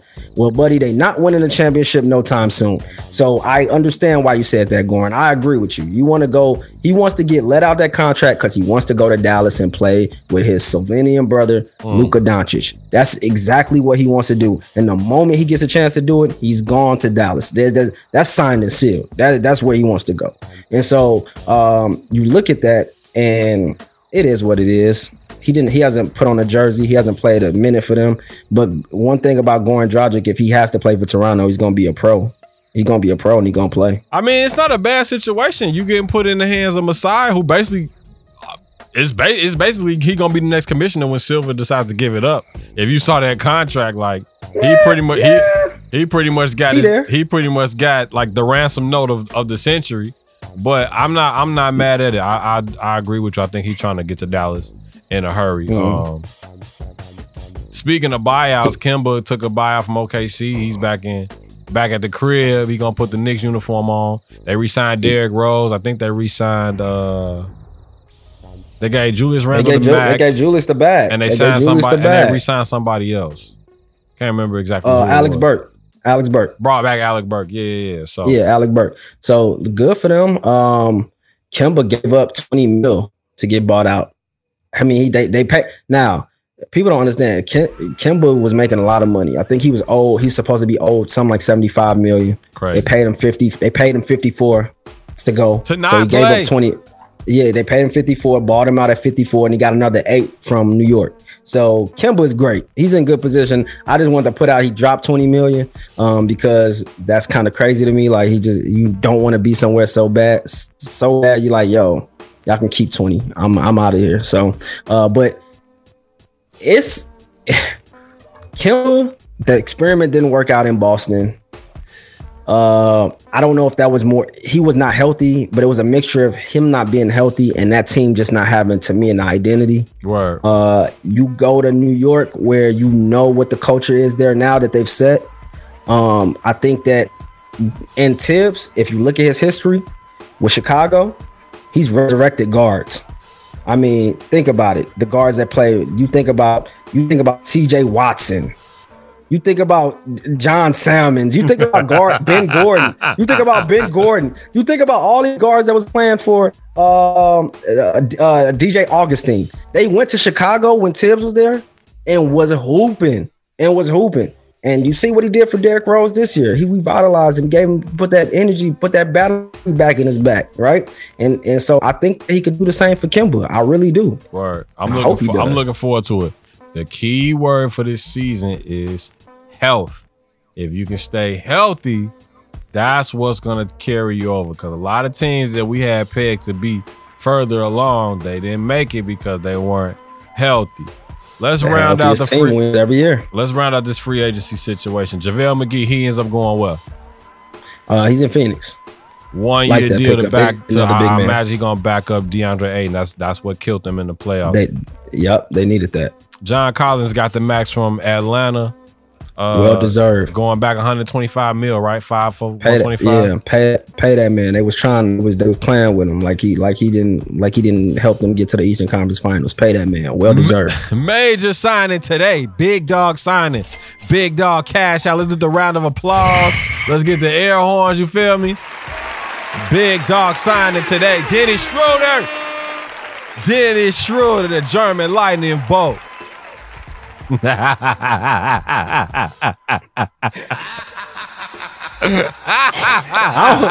know what? I'm not even. Go ahead, man. We want $100 million. Go ahead. Yo, Dennis Schroeder signed with the Boston Celtics. I'll say it. Dennis Schroeder signed. He signed with the Boston Celtics. 1 year, $5.8 million. Now, if you don't know why we've been making the faces we've been making for the past 10, 15 seconds, because I can show you $5 million. Don't get it twisted. Let me break it down to you. We are I am in no way, shape, or form making fun of somebody making $5.8 million because I wish somebody would offer me $5 million. I mean, I'm pretty sure if somebody offered us $5.8 million, we would sign on the line. This will be the last episode of the Hitmen podcast if somebody offered me $6 million. Straight up. Right. So, in no means are we making fun of any man making $6 million because we not in a position to even talk about money like that, right? Word. But we got to tell you how we got here. It's like a BET movie. You're probably wondering how I got here right now. Dennis Schroeder was a point guard for the LA Lakers, playing with LeBron, playing for AD, playing under the lights where the stars stay. LA is a pretty nice place to visit, live. Malibu, Rodeo Drive, Beverly Hills. Feel me, Brentwood. By the way, after the previous season, you played at OKC, came up runner-up in the Sixth Man of the Year, had an amazing season, and got traded from Oklahoma City to LA. Seems like a pretty nice situation. You got a chance to play for a championship. In the middle of the season, because it was a contract year for Dennis Schroeder, in the middle of the season, Lakers management, Rob Pelinka, comes and offers Dennis Schroeder a contract. The contract was 4 years, $84 million. Damn. Okay. That to me, I'm looking at Dennis Schroeder. I'm looking at his game. I'm looking at his skill set. That's a great contract for Dennis Schroeder. I don't even have to be your manager to have. If I'm Dennis Schroeder's manager, which I'm pretty sure he's probably looking for one right now, I would sit down and tell him that's a pretty good contract. We should probably seriously take a look at it and sign it. Whatever happened within his brain trust, he comes out, he denies the contract. He declines that contract. And all season, when he first gets to LA, he first says, I'm not coming off the bench. I'm starting. He starts off like that. All right, cool. They let you start. You're producing. Y'all playing well. All right, cool. That contract comes around, you decline it, and you keep coming out in the media saying you want something fair. You just want it to be fair. You want to be in LA, but you just want it to be fair. I'm looking at the contract like, if 84 ain't fair, what is he asking for? We don't know because the season's still going on. Word. They get into the playoffs, and in the playoffs, he's getting outplayed by Cam Payne, who just signed 3 years, $18 million with the Suns. You're getting outplayed by Cam Payne. There's games where you score 0 points, my dog. You know what I'm saying? Okay, season end, the Lakers don't win the championship. They don't even get out the first round. It's a disappointment. They won the championship last year. Cool. Now you're reportedly coming out in the media, and through your management, whoever is representing you, you come out and say you're looking for a contract upwards of $120 million. Fam, you know who gets $120 million? Do you know the caliber of players who get $120 million? I'm just like we gotta be honest about this here. The caliber of players that get $120 million really changed the fortune of a franchise. Like they really out here, like no matter what, they not scoring 0 points in a playoff game. They can't afford to score 0 points in a playoff game. They're getting paid too much to do that. You see what I'm saying? Yeah. So you're asking for $120 million, and this is where, Chris, I ain't gonna lie to you. Like, this is a lesson. Let this lesson be known to people. Like, when you have management, like, you need to like watch. I don't know what the situation is, but if you have management, you gotta really be able to pay attention and listen and kind of see when things ain't sounding right or things ain't right. Because if you come out and you commanded $120 million, bro, Chris, free agency started last week. But let's be honest, teams are talking, managers, agents are talking to teams way before then. You can LeBron and everybody else is talking to teams, and they know what's out there on the table for them. Right. They know, hey, if the Lakers not trying to give you this, we know that such and such, they interested. They want to throw you this bread. Right. So we got options on the table. If you're saying you want $120 million, I'm just thinking that there's a couple teams willing to pay you that. That's why you're saying that. Well, free agency starts, and point guards are being taken left and right and left and right and left and right, and none of them are named Dennis Schroeder, to the point where there's no teams that need a point guard left. And there's no teams with cap space to give you $120 million, bro. I feel bad for Dennis Schroeder. I feel bad. I ain't gonna lie, I feel bad because I don't know if this was him just betting on himself or him listening to his agent. who should be his former agent. We should be hearing news tomorrow. I think he fired him. I think he fired both of them. He had two agents. I think he fired them. Okay, because I was waiting to see on my phone. Dennis Schroeder has fired his agents. I think he fired them. That is the classic case of the money's guaranteed. Take the $84 million, play your contract, outplay that contract, and get another 84. Now you gotta play. Now his career, to me, in my opinion, his career is on the line. Money wise, I mean, he has a chance to start in Boston though, because they got Marcus Smart, and I feel like, it's not even guaranteed that he's gonna Smart. He took $5 million, and he's got to look, Chris. He took a 1-year deal. Yeah, he's got to put up 20 points a game to even get sniffed somewhere near $84 million again. To even have somebody even offer you $84 million. I think he has a shot because I feel like Marcus Smart is gonna get traded at some point. Damn. And I don't think that the Celtics are in the market right now to bring in an all-star point guard. If they were going to get anybody, it should have been Kyle Lowry, and they didn't. Damn. But this is a lesson. This is a lesson, bro. This is a lesson to everybody. I'm sorry. Protect your chicken. I can't even protect your bread. And if somebody is selling you a dream, you better wake up. Wake up, dog. Oh my God, you turned down 84 to take 5. Oh my God. Crazy. Go ahead, Chris. I'm sorry. I was gonna say before we wrap this up, there is another point guard out there that we need to talk about before we get off into the quick hits, and that's Ben Simmons, because this saga is still ongoing, and word around the campfire is it's down to the Golden State Warriors. He's not answering Daryl Morey's phone calls. He's not answering nobody's phone calls unless it's talk about getting him out to the Bay. But the Warriors ain't necessarily jumping and saying like we really want Ben Simmons. Or there's a story out there saying that they're not sure about the Draymond and Ben Simmons fit. I don't think Ben Simmons is a true competitor, dog. Like, he turned down going to the Olympics. He wasn't really like the most competitive coming out of college. Obviously, we know what's on tape from the series between them and was it Milwaukee that took them out? Nah, yeah. Atlanta. No, Atlanta. Yeah, you saw what happened. He's giving up dunks. He's giving up wide open dunks to pass out of them. I would trade his ass to Sacramento for De'Aaron Fox and keep it moving. Ben Simmons, man. You got the right to say that. Yeah, Ben Simmons. His competitiveness can be questioned. It can, just based on his route to the NBA and just the things that we've seen over the years, right? I think more so, I don't think he was working on his game. I just don't. Nah, you saw that whack ass video he put out where he was trying to shoot threes over fam that was like he might have been 6 feet tall. Like, what the fuck is this? Yeah, I just think that he was casual with it. And then when you're trying to win a championship, you can't be casual. You gotta really do the work. Yeah. Like, you know what I'm saying? For all it's worth, anybody who's become a champion, look at Giannis. Word. Perfect example. Word. Perfect example. It all came in a culmination in one night. That game, he was hitting turnaround jump shots from everywhere. Like, he couldn't shoot. We was clowning him. We clowned for the last 3 years about his shot. But he also worked on every part of his game. You could just see it all coming together. And he competes at the highest level every single night. Ben Simmons, he competes.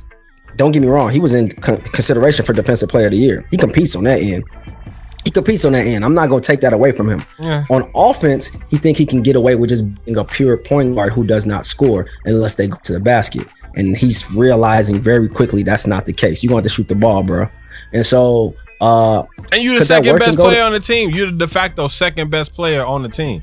Like, you have to come through with points. You have to. Exactly. And I understand he's not trying... He's in his feelings. He don't want to talk to nobody in Philly because they pretty much took shit on him. They did. They blamed him for losing. And I didn't agree with that.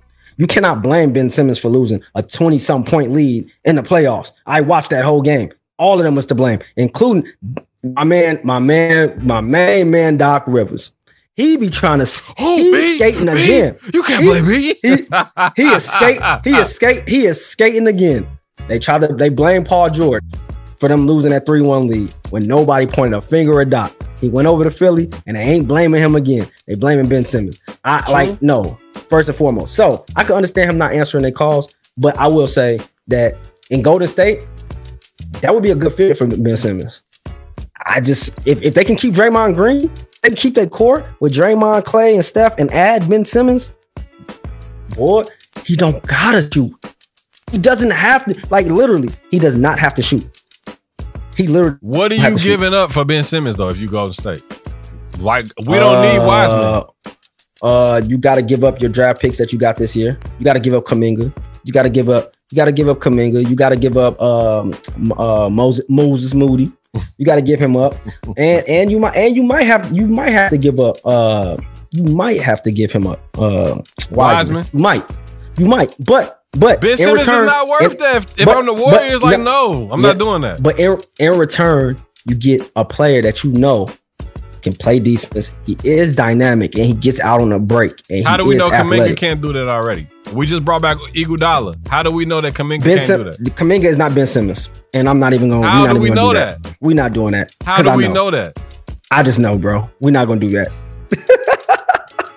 We're not gonna do that, but I entertain it. But it's different because you got Draymond. So you got Draymond and Ben Simmons. They both don't shoot the ball. That's the only problem. Exactly. You can't have two people that don't shoot the ball. You can't have that. Ben Simmons might just have to stick it up, bro, and go back to Philly and just play it out. That's not gonna happen. Go dap it up with them and say it's all love and let's get to it, because it don't look like Warriors got enough to trade for them, or they don't look like they even really thirsty to pull the trigger, because if they would have already done it. You know what I'm saying? What did you see from your end? Clowns. That's for you, disrespecting Doc Rivers like that. Let us know how y'all feeling about the NBA free agency. What moves y'all think are going to continue to go down before we reset and get ready for the new season? Hit us up again in the mailbag, the Hitman Podcast at gmail.com. Rate, review, and subscribe. Hit the comments below in the comment section. Don't forget to hit us up on the socials, on the Instagram, on Twitter, at the Hitman Podcast, at Labeled and Known, at Mo_Sal1. Let's get into the quick hits. You check out the Summer League game so far? Yeah, man. Actually, right now, watching Houston and Jalen Green go against Cade Cunningham in Detroit. Jalen Green he's as advertised for sure. He's going to lead the league in scoring in the next 5 years. That's just a fact. That's just a fact. He got everything in this game. He's a bucket, like the definition of a bucket. And Cade Cunningham is the real deal for sure. Dr. Dre's daughter. We'll get back to Summer League in a second. But Dr. Dre's daughter, she came out and said that he ain't giving her no support. He ain't showing her no love.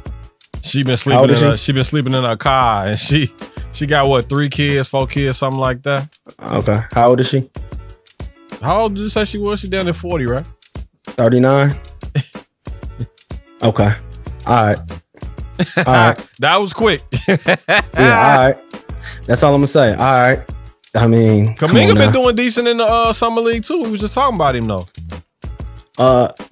Kuminga been hooping. Miles Moody been hooping. All the rookies been showing improving. I like what I saw from Davion Mitchell of Sacramento. Yeah, he looks good. And De'Aaron Fox is not gonna be there all season. I'm telling you.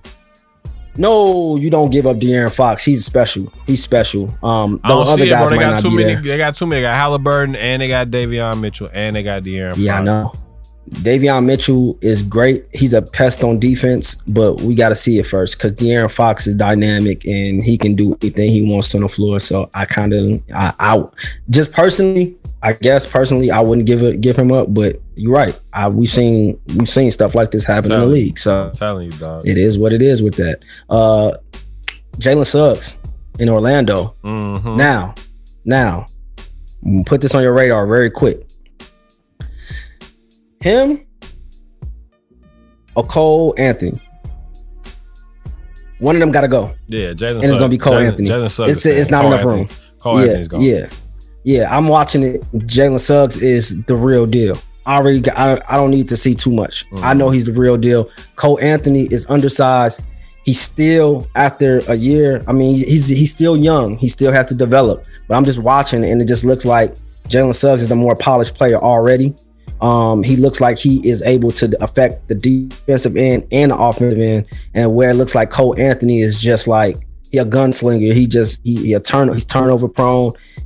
Too much up and down. We'll see what happens, but I don't think they can both play in the same backcourt together, especially when you got RJ Hampton there too. I think he got the potential to be the stabilizing force in the making. And you got to think, a lot of teams we didn't even talk about. A lot of teams are going to get better just off of the fact that they were injured before the playoffs start. Like Indiana's going to be better when they come back because they're going to get Miles Turner back healthy. They're going to get Sabonis back healthy. You know what I'm saying? Chicago's getting Kobe White back off of shoulder surgery, but he'll be back healthy. You got the Lakers. They're going to get everybody back up to full speed. So the Magic is one of those teams. They get Markelle Fultz back. They get Mo Bamba back. They get Jonathan Isaac back. And they were able to move Aaron Gordon and move, you know what I'm saying, get some stuff situated. So now, like, nice young core. Yeah, it's gonna be a nice young core. I don't think that they're gonna do too much in that division because you still got Atlanta, you still got Miami, and Charlotte is like up and coming. And not to forget, Washington made the playoffs too. So it's gonna take for them to overtake one of those teams or one of those teams to underperform in order for them to pick it up. But I like the Jalen Suggs pick up from the jump. Like that was exactly what they needed. That was exactly what the doctor ordered. Did you see the Jackson Hayes video, bro? This arrest?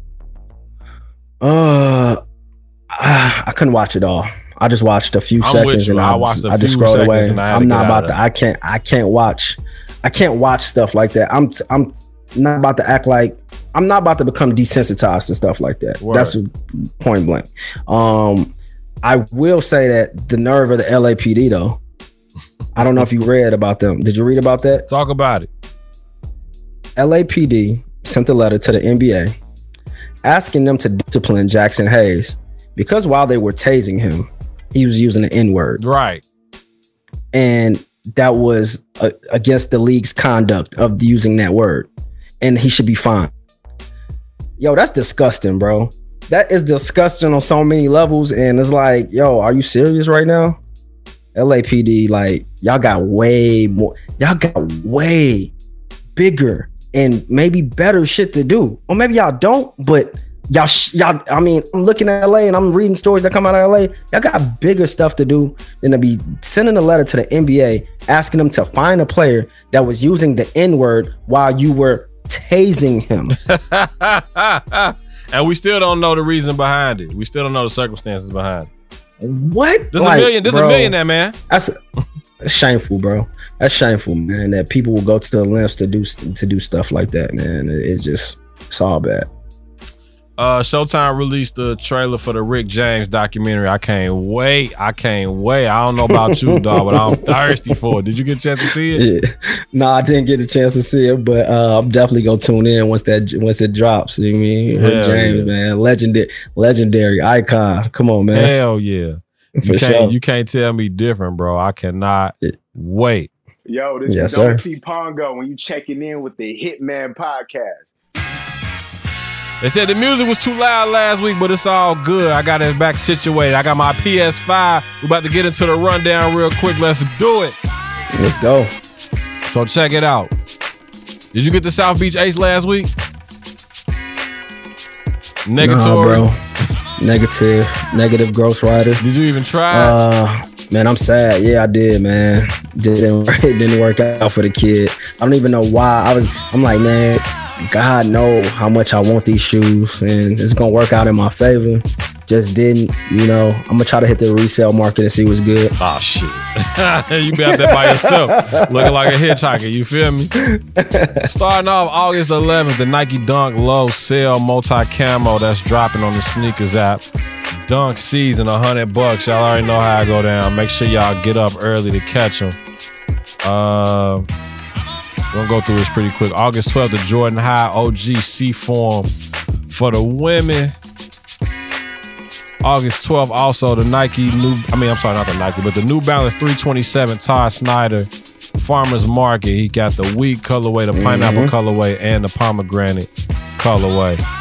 Hit pick of the week, y'all already know how it's going down. I know you've been seeing it. In case you've been living under a rock, you already know. The Jordan 1 Low Travis Scott Fragment collab. He already came out with the high top.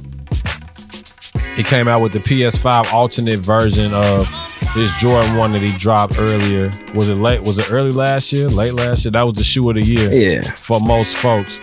But he's dropping the low top version of his newest rendition. That's on the Sneakers app August 13th, along with the Travis Scott Jordan Fragment capsule. They got the hoodie, they got the shorts, they got the shirt, they got everything you need. Rounding it up quick. Initially, go ahead. No, I was gonna say it. Initially, I was against. You know how we be like, don't touch the classics. Mm-hmm. I was initially against the Travis Scott frags. I'm like, man, what are we doing here, right? and so, but I then took a look at the lows, and they solid. They solid. The lows are solid, man. I ain't gonna lie. He got a decent one in him on that one. Travis Scott has always been a creative director at heart, so LaFlame know what he's doing when it comes to the shoes. Rounding out the week, the 13th, you got the Reebok Club C Legacy Pleasures. August 14th, you got the Jordan 1 Retro High Pollen black and yellow Steelers colorway. To end out the week, August 17th, the Jordan Delta 2. Jordan Deltas are hard. Surprisingly, I really like. I like that black one, but they got the light photo blue and orange colorway. August 18th, the Nike Air Max Pre-Day Light Bone, chlorophyll and green colorways. And then to end out the week until we get back with y'all for the next episode 52, it's the Jordan 14 Aleli May Fortune. That's the one y'all been seeing with the J colorway, the Wheaton J. They hard. That's fire. Big get for the ladies. Yes, sir. That's gonna do it for the sneaker rundown this week. We need pictures, man. Make sure y'all send what y'all got in y'all closet, what y'all busting down, what y'all undead stocking. We need that. Send it to the mailbag. Hit us up on the Instagram. Let us know what y'all got week to week. We're gonna get a competition going pretty soon. I'm trying to develop some shit where we can start giving away some StockX bucks or some GOAT bucks or something like that. Sound so good. We can get a little bit more interactive 4D for y'all. You know what I'm saying? You feel me? What's happening, world? What's gonna happen now? You remember that shit on what was that on Brown Sugar, Ren the 10? Yeah, Rapid Dalmatian. Yes, sir. All right, let's do it. Yeah. What you got for me? Yeah, man. I'm the one asking the question, huh? Back in the driver's seat. All right, bro. cool. Man, I think this one is easy. It might trip you up though. All right. So think about it for your answer. Word. So we were talking about basketball, and something just popped in my head, like Mike D'Antoni, right? Right. I think we talked about last week how he left the Nets coaching staff, and now he's probably gonna be looking for another job, another head coaching job, which led me down the rabbit hole of, damn, how many teams has Mike D'Antoni coached for? But that's the question I'm gonna ask you. Name the 5 franchises that Mike D'Antoni has coached. Head coach or assistant coach? Head coached. Just head coached. I ain't gonna do you like that. All right. So we know him from Phoenix Suns, right? Yep. Coached the Knicks. Coached the Lakers. Yeah. Coached the Rockets. Yeah. It's one more team.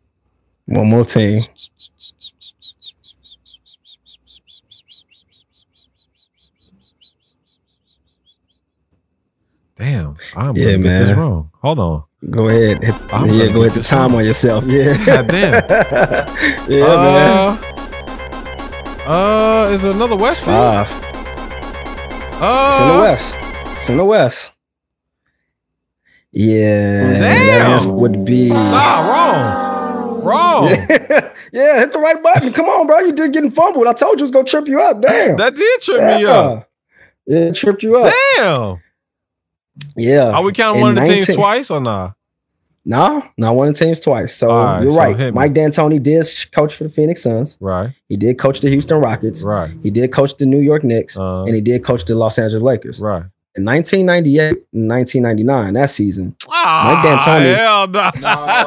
D'Antoni coached the Denver Nuggets. Not the bang. I would have never got that shit. I know. That's why I said think about it wisely. Yeah, the Nuggets. How many seasons? Yep. One season. That was his first season as a coach. Oh wow! And he coached 50 games, and that was the shortened season. Oh, wow. Damn. Yeah. Yeah, that flew off my head. Yeah. That was a good question, bro. That was hard. Yeah, man. No, I was like, damn, he might know it. I didn't know it. I ain't know no fucking like, coaches I didn't know that at all. I was like, damn, I'm 10 years old. I'm 10 years old. I don't know who's coaching nobody in 10. You feel me? I know Phil Jackson and whoever we coaching against in the finals. That's it. You know, just trying to make you think a little bit. Shout outs. Who you got? That was a good ass question. Yeah, bro. Appreciate you, man. Shout outs this week. Who am I going to shout out, man? I feel like I shout out the same people because it's all love with them, man. But, you know, shout out to somebody that's kind of near and dear to us. Our brother Jason, you know, J Hall, man. Appreciate you, man. We had a good talk this week, good productive talk, man. So shout out to J Hall, man. Shout out to my brother Will. For sure. Always keeping me laughing. Shout out to my boy AB. You know what I'm saying? Stay strong, my brother. You know, it's all love always, man. And shout out to my brother Corvette, man. Hearts with you, bro. For 1000%. Shout out to the Bear. Hearts and mind, thoughts and prayers out to you, big dog. We love you. Shout out goes to Bobby Bowden, one of the all-time greats. He passed away yesterday at 91. Florida State was my team as a shorty. College football. Like I love Bobby Bowden Seminoles teams. He coached Hall of Famers, but he just always seemed to me like he took a real extreme joy out of teaching and coaching and bringing up young men and teaching them to be leaders. So shout out to Bobby Bowden. You're going to be sorely missed. I think he's second most in college wins in history behind Joe Paterno. Florida State team's exciting, he coach, man. Oh, yeah, sure. Sersky. Shout out to Lamar Jackson. Keep your head up, bro. He tested positive again for COVID. Man. That Josh Allen contract, we didn't get to it, but that $207 million, that's pretty much the domino that needed to fall. So when it comes down to him getting paid, it's gonna come in a major way. But just stay healthy, big dog. We rooting for you. I know no fantasy football team situations is getting I guess sold up this week. I'm chilling this year. The Cucamonga Cracker Killers went undefeated last year, so I'm chilling. I'm gonna stand by. I'm gonna stand on the sideline. It's a lot. We'll get into it next episode. I don't even want to dive into it now, but you know, regarding players and whether that is on their health, and you know, we'll get into that next episode because I think that's interesting. Yeah, I'm cooling on that. Yeah. Who else I had to shout out? Oh yeah, this story just came out early. I didn't even get a chance to get off into it. So Errol Spence is out of the Pacquiao fight. Yeah, man. Golly, boy. First Deontay Wilder and Tyson Fury, that happens, and we got to push that back. Yeah. And now, I mean, hey, prayers out to Spence. You know, they said it's something going on with his eye socket, his orbital socket, and so hopefully he gets healthy. I know he had that terrible crash a few years back. I don't know if that's something that's lingering from that, but yeah, hopefully he comes back stronger. They did say who they were replacing him with, right? Yeah, they got it. I didn't see it now.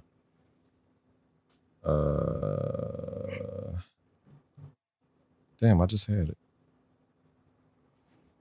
It can't be anybody I know. Yeah, it can't be anybody. I mean, I watch boxing, but if it was somebody that was worth seeing, because I think Pacquiao gonna beat up whoever they put in the ring. So it would have been nice to see him and Spence though. Hey, bro, boxing is turning into soap opera. Shout out to LiAngelo Ball. He putting on a show out there, Summer League, doing his thing. Had the family out there cheering him on. Shout out to LaMelo. He just signed a Puma deal. So he's nice situated, and he showed up. I think he showed the Summer League in a Puma jet. So that's how you that's his first shoe. Lit. Shout out to the Ball family. I think that's about it. I'm making sure I got everything.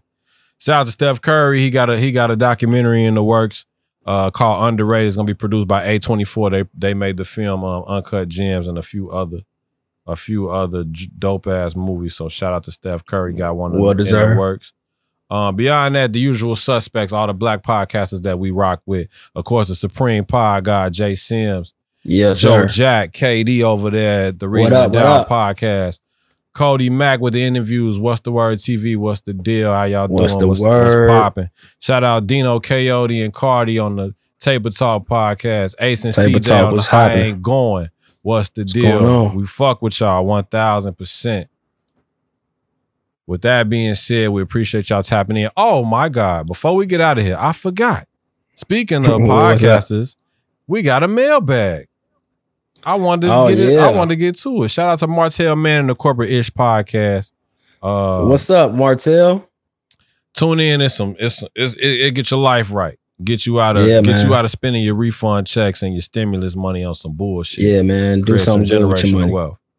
I'm a splice, but here's the mailbag from the Corporate Ish podcast.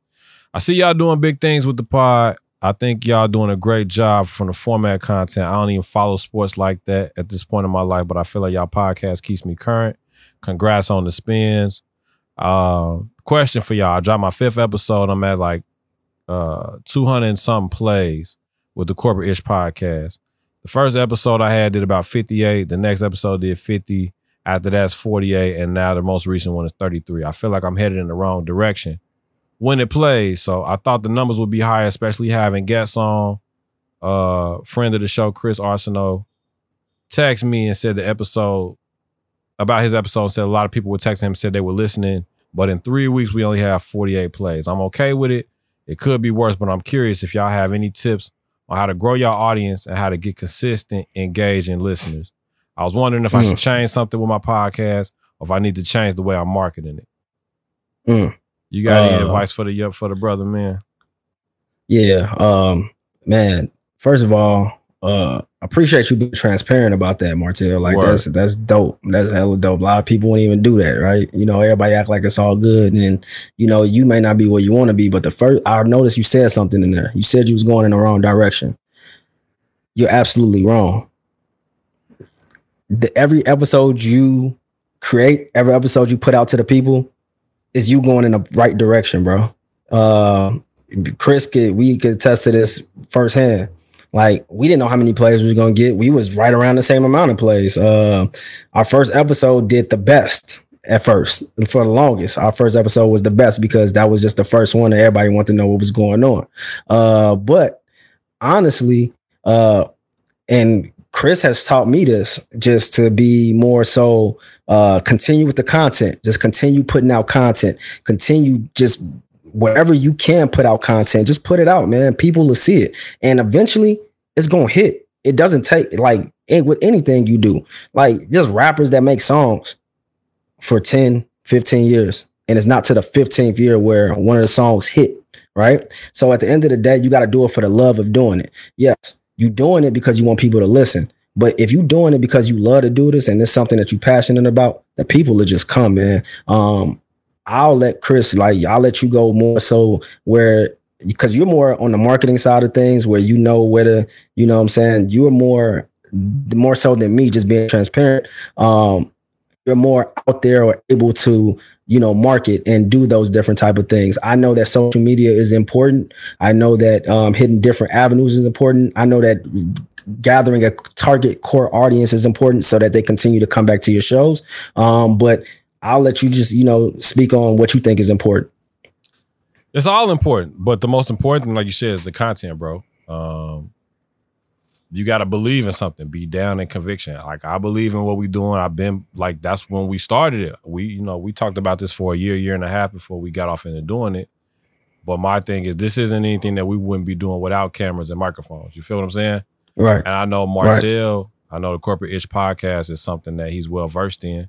It's dope. He's helped people change their lives without a podcast. You feel me? Like, some of the gems that they drop on that joint is like mind altering. It's stuff that I got switched on to, that I talked to my parents about. You know what I'm saying? Right. So the first thing is to trust yourself. Trust your process and believe in what you're doing. Don't think that because your spins are low out of the gate, that's indicative of whether you're successful or not, because it's not. Hell no. And then the other thing, and this is something that I personally subscribe to, try everything. Like, don't be afraid to try anything.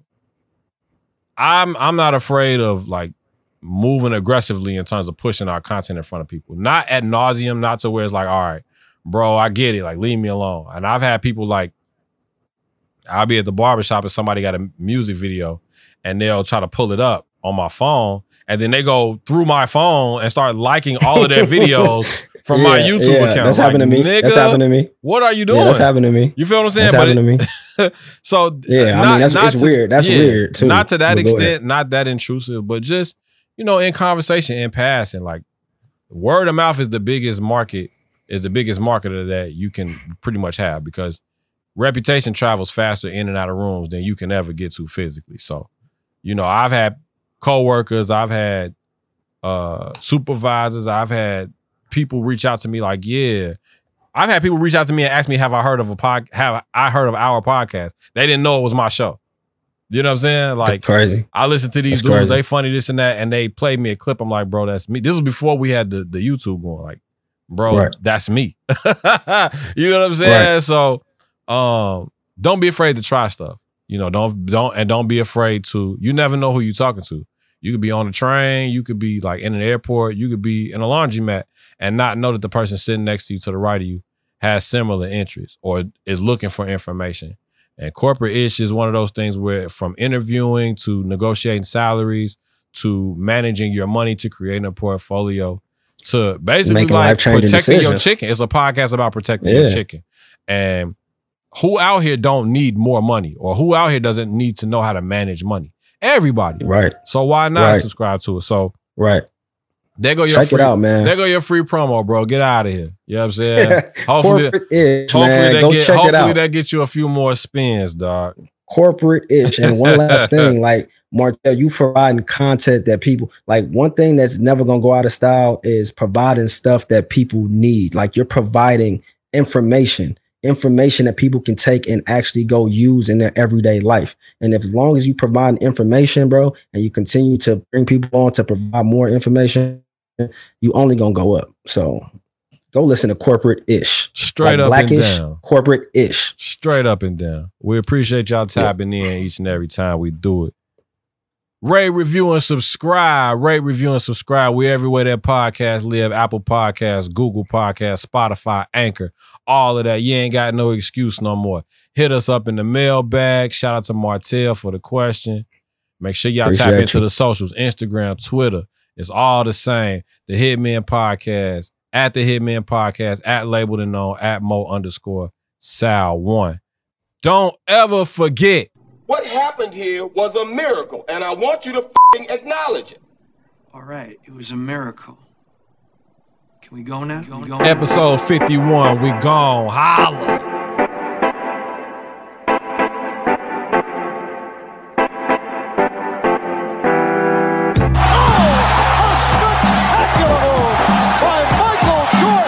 Kobe Bryant just sucked the gravity out of a target center.